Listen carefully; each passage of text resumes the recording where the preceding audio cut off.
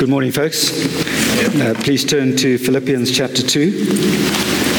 Philippians chapter 2, verse 5. Christ Jesus, who being in very nature God, did not consider equality with God something to be used to his own advantage.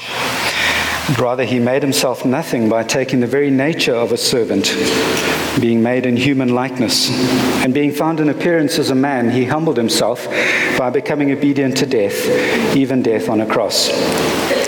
Therefore God exalted him to the highest place and gave him the name that is above every name, that at the name of Jesus every knee should bow, in heaven and on earth and under the earth, and every tongue acknowledge that Jesus Christ is Lord, to the glory of God the Father. Therefore, my dear friends, as you have always obeyed, not only in my presence, but now much more in my absence, continue to work out your salvation with fear and trembling. For it is God who works in you to will and to act in order to fulfill his good purpose. 2 weeks ago, I talked about the vital importance of hope. If there is no hope, remember we said, there's no point in carrying on. When people lose hope, they give up. And hope is particularly essential for our survival here in Zimbabwe because things are, to put it mildly, rather difficult. And we need hope in order to fuel and to drive our endurance and our perseverance. And yet, we often cripple ourselves by adopting survival strategies that undermine hope. Remember, we talked about an example of that. We said we might be tempted to start neglecting God and withdrawing from our local church by cutting back on attendance or service or giving. And instead of building up harvest, we neglect it and channel our resources into things that we think will serve our survival better. Not a good plan. Why? Because Paul taught us that neglecting the purposes of God will strangle the life out of real hope. Not only on a personal level, but also it'll compromise our ability as a church to hold out a living hope to people who have no hope, because they're headed to an eternal separation from God. And when our environment here at Harvest is not overflowing with hope, then we ourselves as individuals won't have hope, and there's no hope for people beyond us and beyond our church. We, this local church, are the means that God has chosen to hold out hope in a hopeless country and a world for that matter. And so we learned from Romans 14 that the way we serve the purposes of God is by building up harvest in order to do three things. The first thing that we do in order to build, the reason why we build up harvest is in order to glorify God. We want to declare God as being the all-surpassing treasure of life.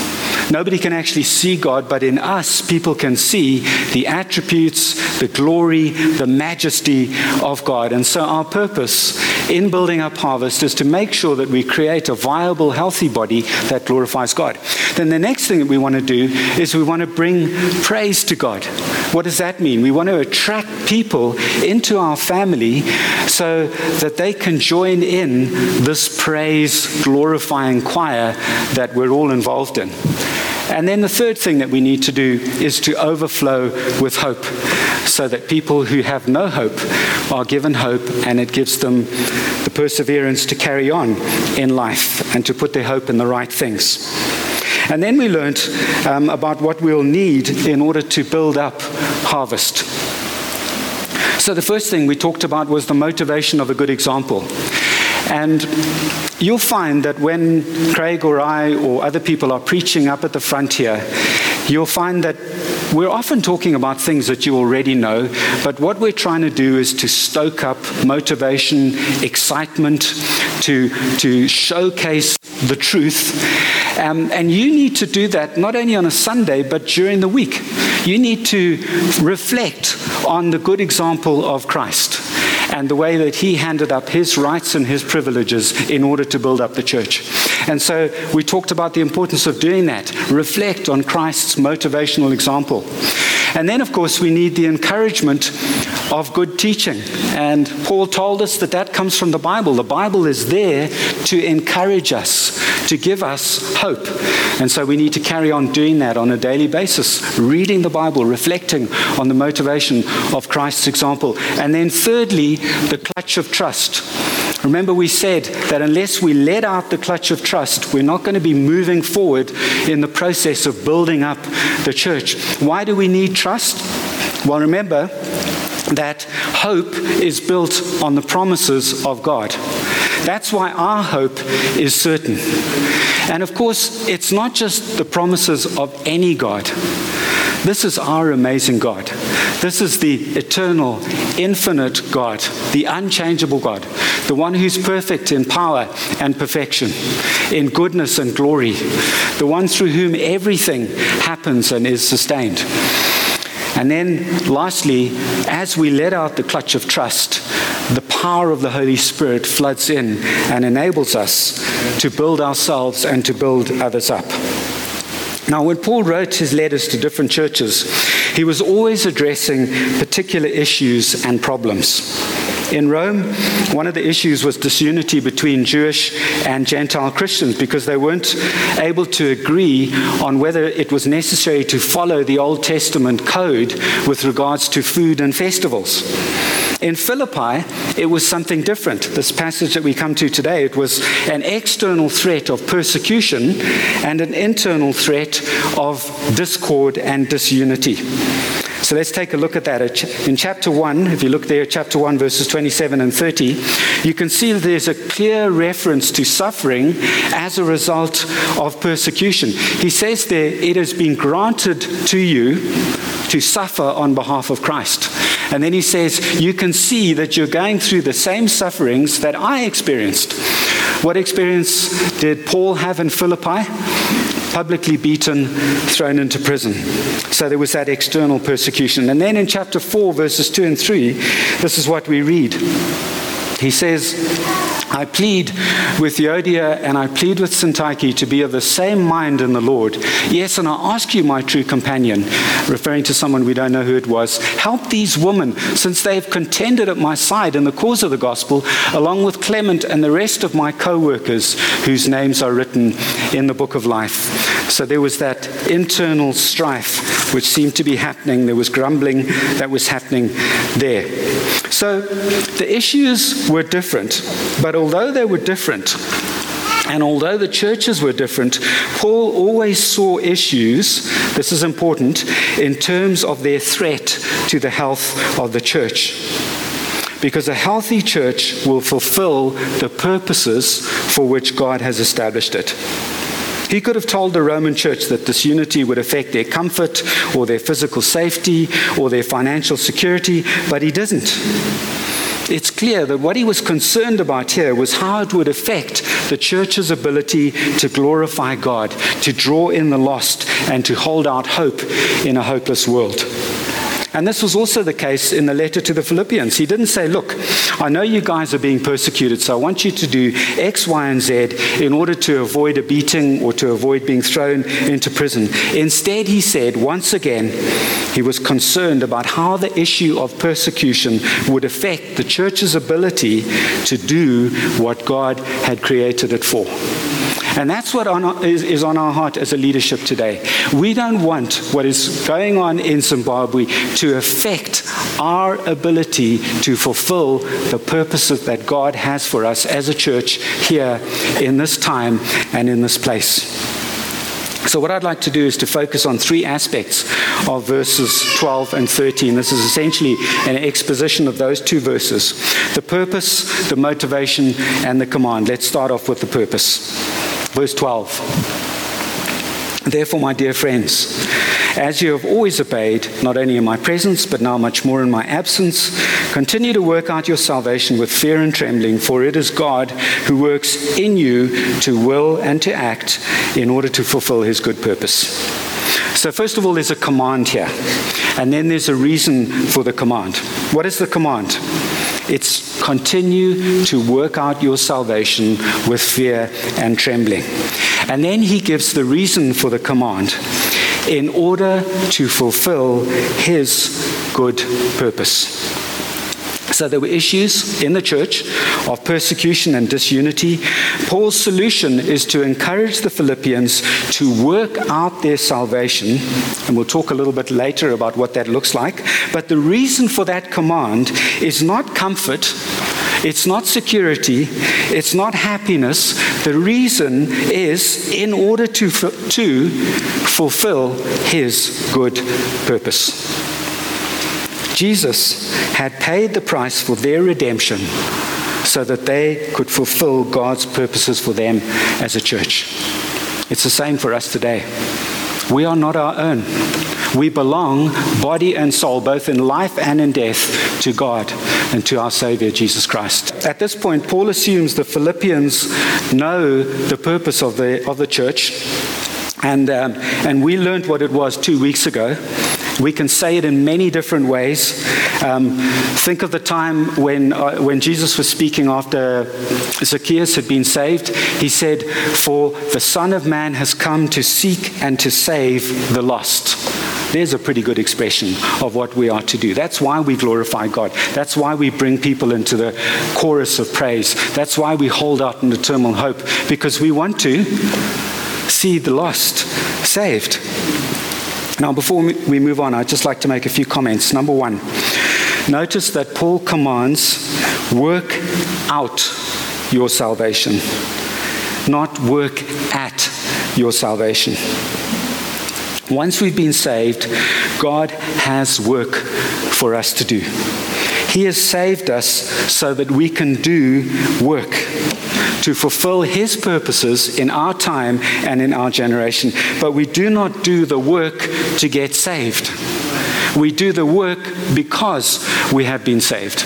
And I just have to spend a little bit of time clarifying this because it's so important.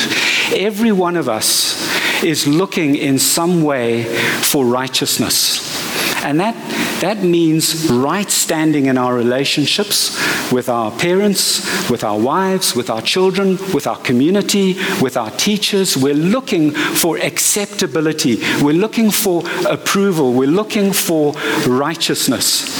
And the danger is that we will start to use our work to achieve that righteousness with God, so that we can get the sense that God approves of us and that we're acceptable to him and that he loves us.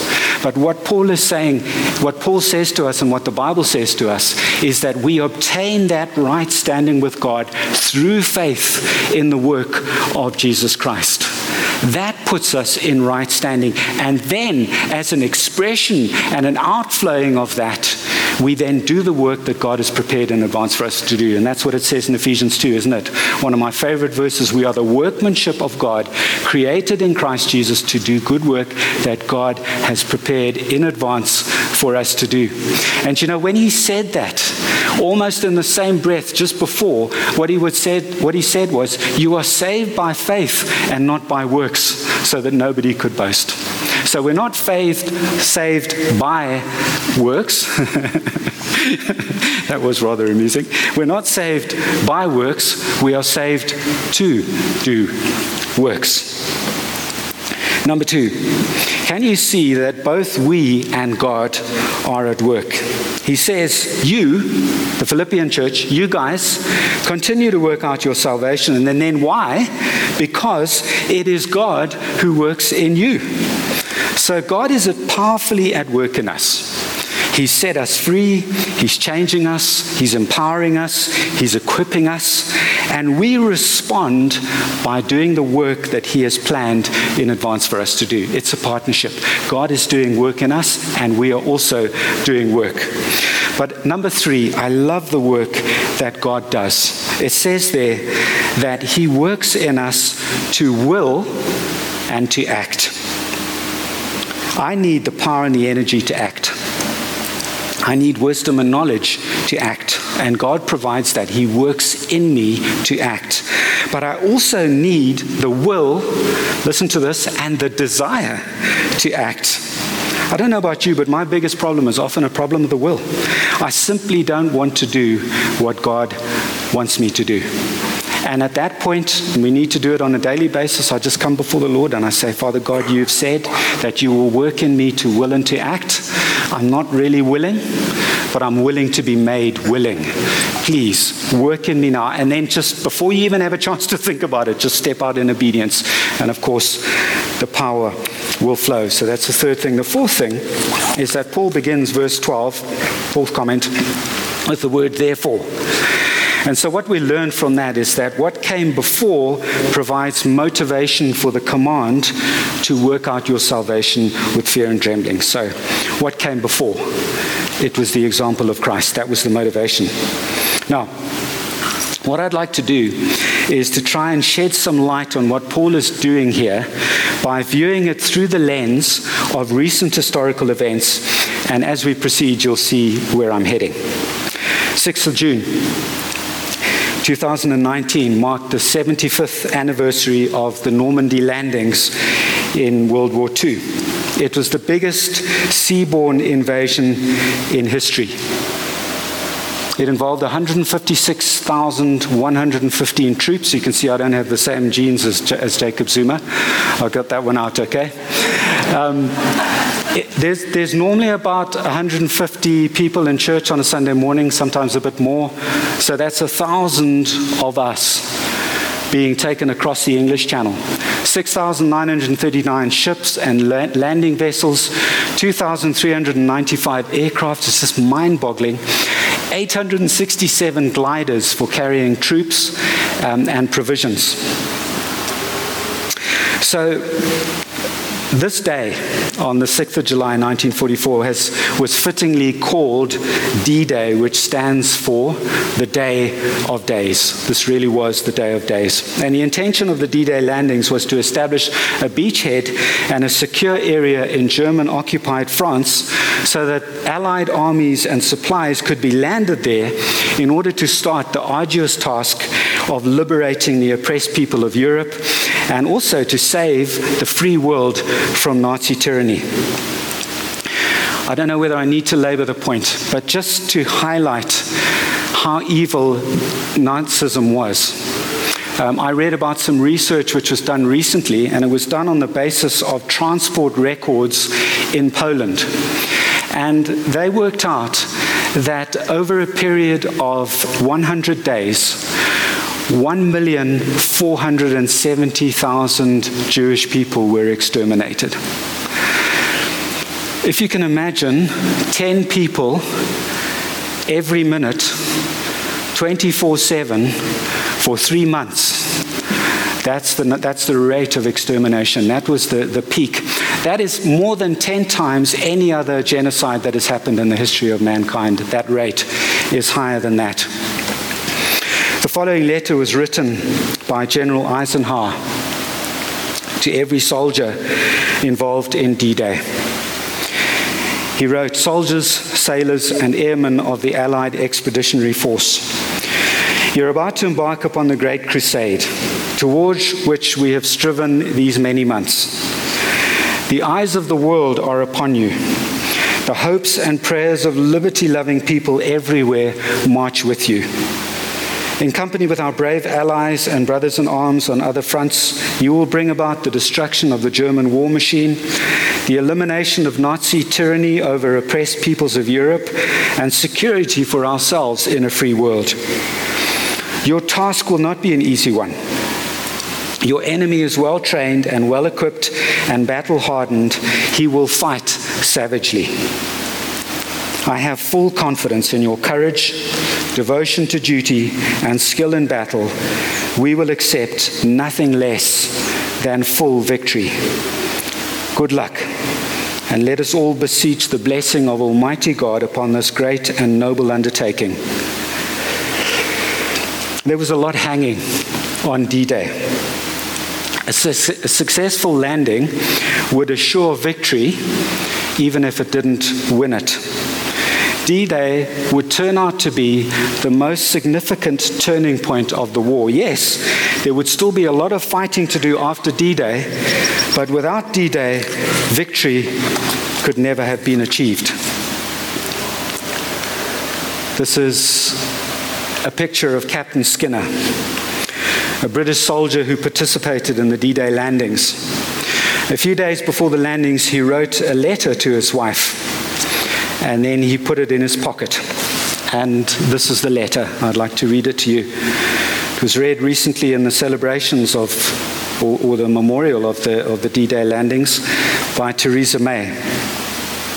He writes, "Dear Gladys, my darling, this is a very difficult letter for me to write. As you know, something may happen at any moment, and I cannot tell you when you will receive this. I had hoped to be able to see you during last weekend, but it was impossible to get away, and all the things I intended to say must be written. I'm sure that anyone with imagination must dislike the thought of what's coming, but my fears will be more of being afraid than of what can happen to me. You and I have had some lovely years, which now seem to have passed at lightning speed. My thoughts at this moment, in this lovely Saturday afternoon, are with you all now. I can imagine you in the garden having tea with Janie and Anne and getting ready to put them to bed. Although I would give anything to be back with you, I have not yet had any wish at all to back down from the job we have to do. There is so much that I would like to be able to tell you, and nearly all of the things which you've heard before many times, but just to say that I mean it even more today. I'm sure that I will be with you again soon and for good. Please give my fondest love to my Anne and to my Janie. God bless and keep you all safe for me." The Allies identified 5 beaches in Normandy for the landings. They were all defended with fortifications. There were steel structures in the surf to hinder landing craft, and there were machine gun emplacements. And so the night before the landing, the coast was pounded with just an absolutely cataclysmic bombing and naval shelling, the biggest in the history of the world. It was hoped that the barrage would pulverize the coastal defenses to make the landing safer. But unfortunately, many machine gun emplacements along the beach were left intact. And then strong winds blew many of the landing craft off target and into sectors that hadn't been bombed or shelled. Next, and still under the cover of darkness, paratroopers were dropped behind the enemy lines, and troop gliders were launched. In many instances, the gliders were unable to land safely and they crashed. And some of the paratroopers landed in flooded fields and marshes where they drowned, dragged down by the heavy equipment they carried. Then, at break of day, the landing craft approached the beaches.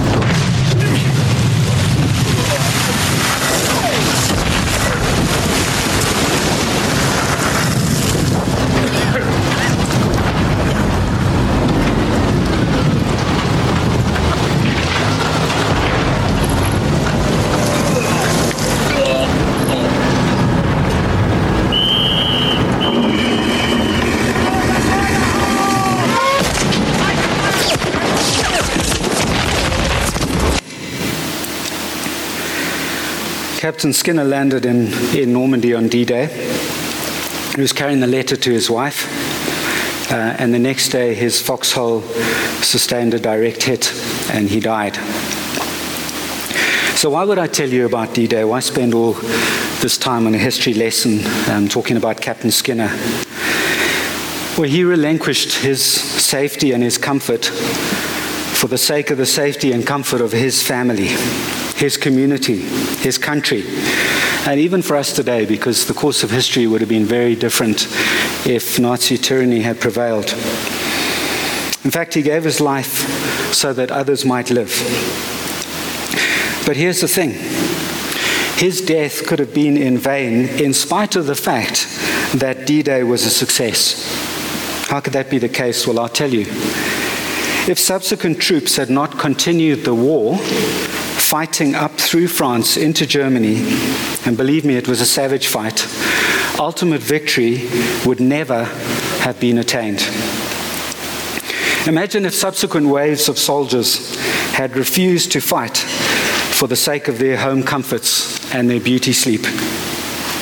Imagine one of them bumping into Gladys Skinner at the corner shop. Why aren't you in France? Why haven't you gone across? Oh, I get seasick, and I've got special dietary requirements. It just would have been so uncomfortable to go across there and fight. Those who came after Captain Skinner were called upon to fight so that the goal of ultimate victory and peace would be attained. And I'm sure by now you're beginning to see the parallels with Christ. Christ's death on the cross was D-Day. It truly was the day of days. Christ Jesus did not consider equality with God something to be used to his own advantage.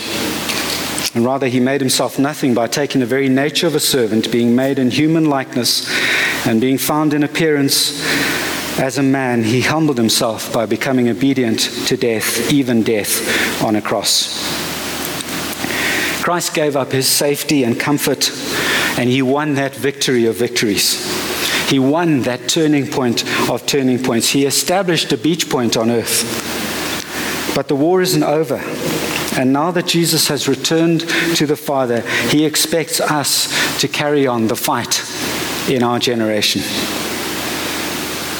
Jesus gave up everything to seek and save the lost and to free people from the tyranny of evil.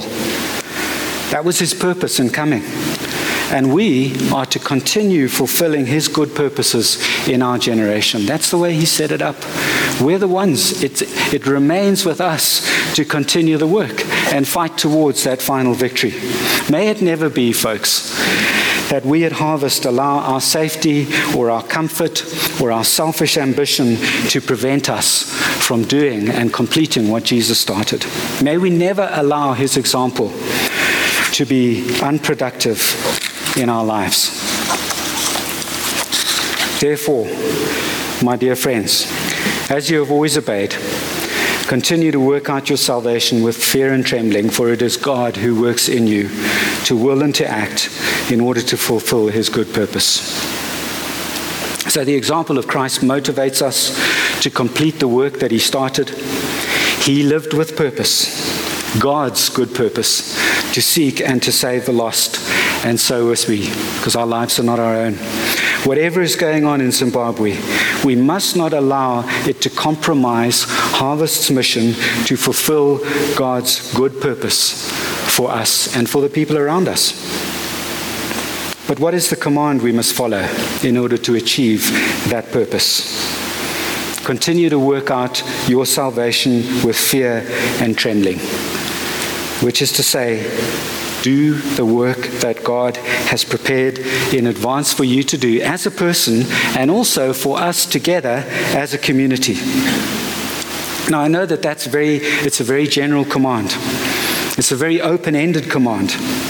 But don't you think that given the example of Christ and the overarching purpose that God has for this church, that we can work out the specifics for us here at Harvest in 2020. Don't you think that you can work it out as well? with the help of the Holy Spirit working in you, to find out what it is that God has called you to do. Don't waste your time and your energy and your money and your resources on coping strategies and false hopes. We've been put on this earth, just as those soldiers that came in after Captain Skinner, we've been put on this earth to complete the victory. We need to find out what it is. And what we're going to be doing in the next 3 weeks is we're going to be talking about our vision for 2020, about the things that we believe God has called us to do as a church to fulfill His purposes in our generation. Let's not allow what's going on in Zimbabwe to distract us from what God wants us to do. We need to be a community that's overflowing with hope and holding out hope to other people. We need to show people where to find real hope. And it's in Jesus Christ. That's where it is. He's already won the victory for us.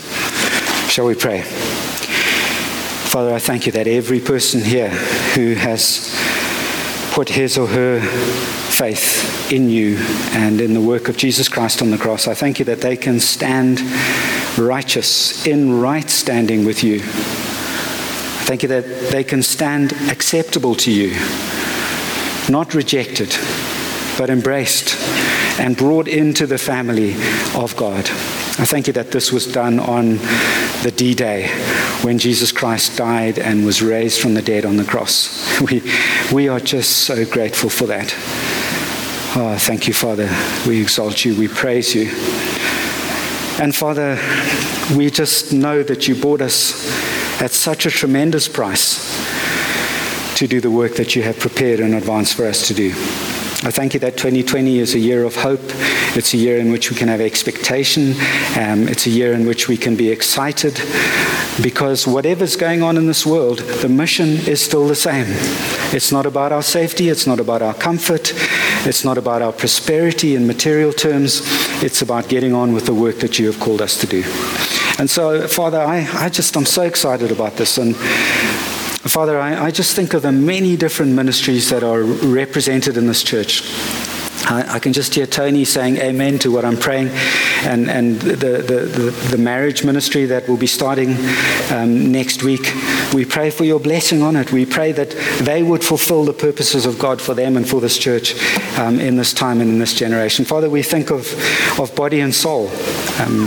Unfortunately, the video didn't work, but we'll be playing it next week. We pray that Kate and Haley and others who are involved would be equipped to fulfill the purposes of God in this time and in this generation. Father, so many things going on. Father, we think of Trevor Loudon-Stool heading off to America in a few weeks' time to raise support for the outreach that they're doing in the rural areas of Zimbabwe. Father, please equip them, empower them, fulfill them, help us as a church to support them. And Father, also as we just talk about in the next few weeks what we're going to be doing, we pray that we would be inspired. Lord, help us to be a second wave of invaders on the beachhead that will carry on the work that the first invasion started. We ask these things in Jesus' name. Amen.